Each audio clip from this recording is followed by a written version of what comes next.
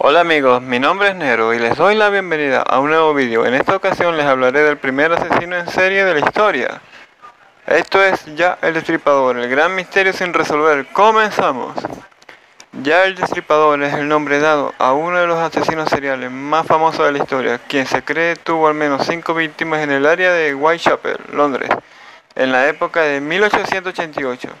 Los asesinatos perpetrados por Jack el Destripador son una buena referencia de cómo era la zona este de Londres. En los tiempos victorianos, la llegada masiva de inmigrantes irlandeses, rusos y de otros países del este de Europa colmó Londres hasta llegar al punto de la sobrepoblación.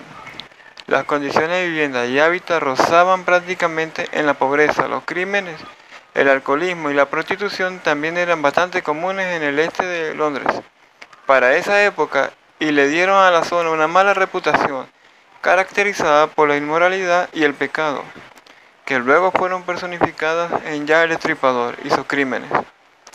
Hay 5 víctimas de Jack el Destripador que se cree fueron asesinadas en el lapso de 12 semanas, todas ellas prostitutas, y excepto una, todas fueron brutalmente mutiladas.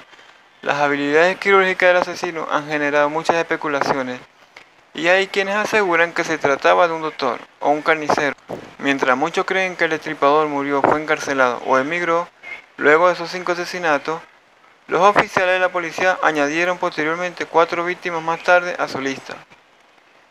Otro aspecto del caso que ha generado bastante interés son las cartas enviadas por el asesino a la policía y a los periódicos. La más famosa de estas cartas fue titulada Querido Jefe y estaba firmada por Jack el Destripador, dando así al asesino el apodo legendario por el que se conoce aún en la actualidad. Aunque son muy altas las probabilidades de que esta carta realmente no haya sido escrita por el asesino, sino por algún periodista para generar más interés en el caso, la existencia de esta carta desató el envío de cientos de cartas similares, que estuvieron cerca de sabotear por completo las investigaciones policiales. La extensa lista de sospechosos incluye prácticamente a cualquiera que se haya encontrado remotamente vinculado al caso, así como algunos otros que casi con total seguridad no tenían nada que ver con estos crímenes, como por ejemplo el nieto de la reina Victoria, Louis Carroll. El nombre que ha sido mayormente relacionado con los asesinatos es el del abogado Montague John Druid, quien fue hallado muerto en el río Támesis poco después de haberse perpetrado el último asesinato. Sin embargo, no existe suficiente evidencia que permita asegurar que él fue realmente ya el destripador. Y hasta aquí este vídeo. Si te gustó, regálame un like y no olvides suscribirte para estar al tanto de mis próximos videos. Hasta la próxima.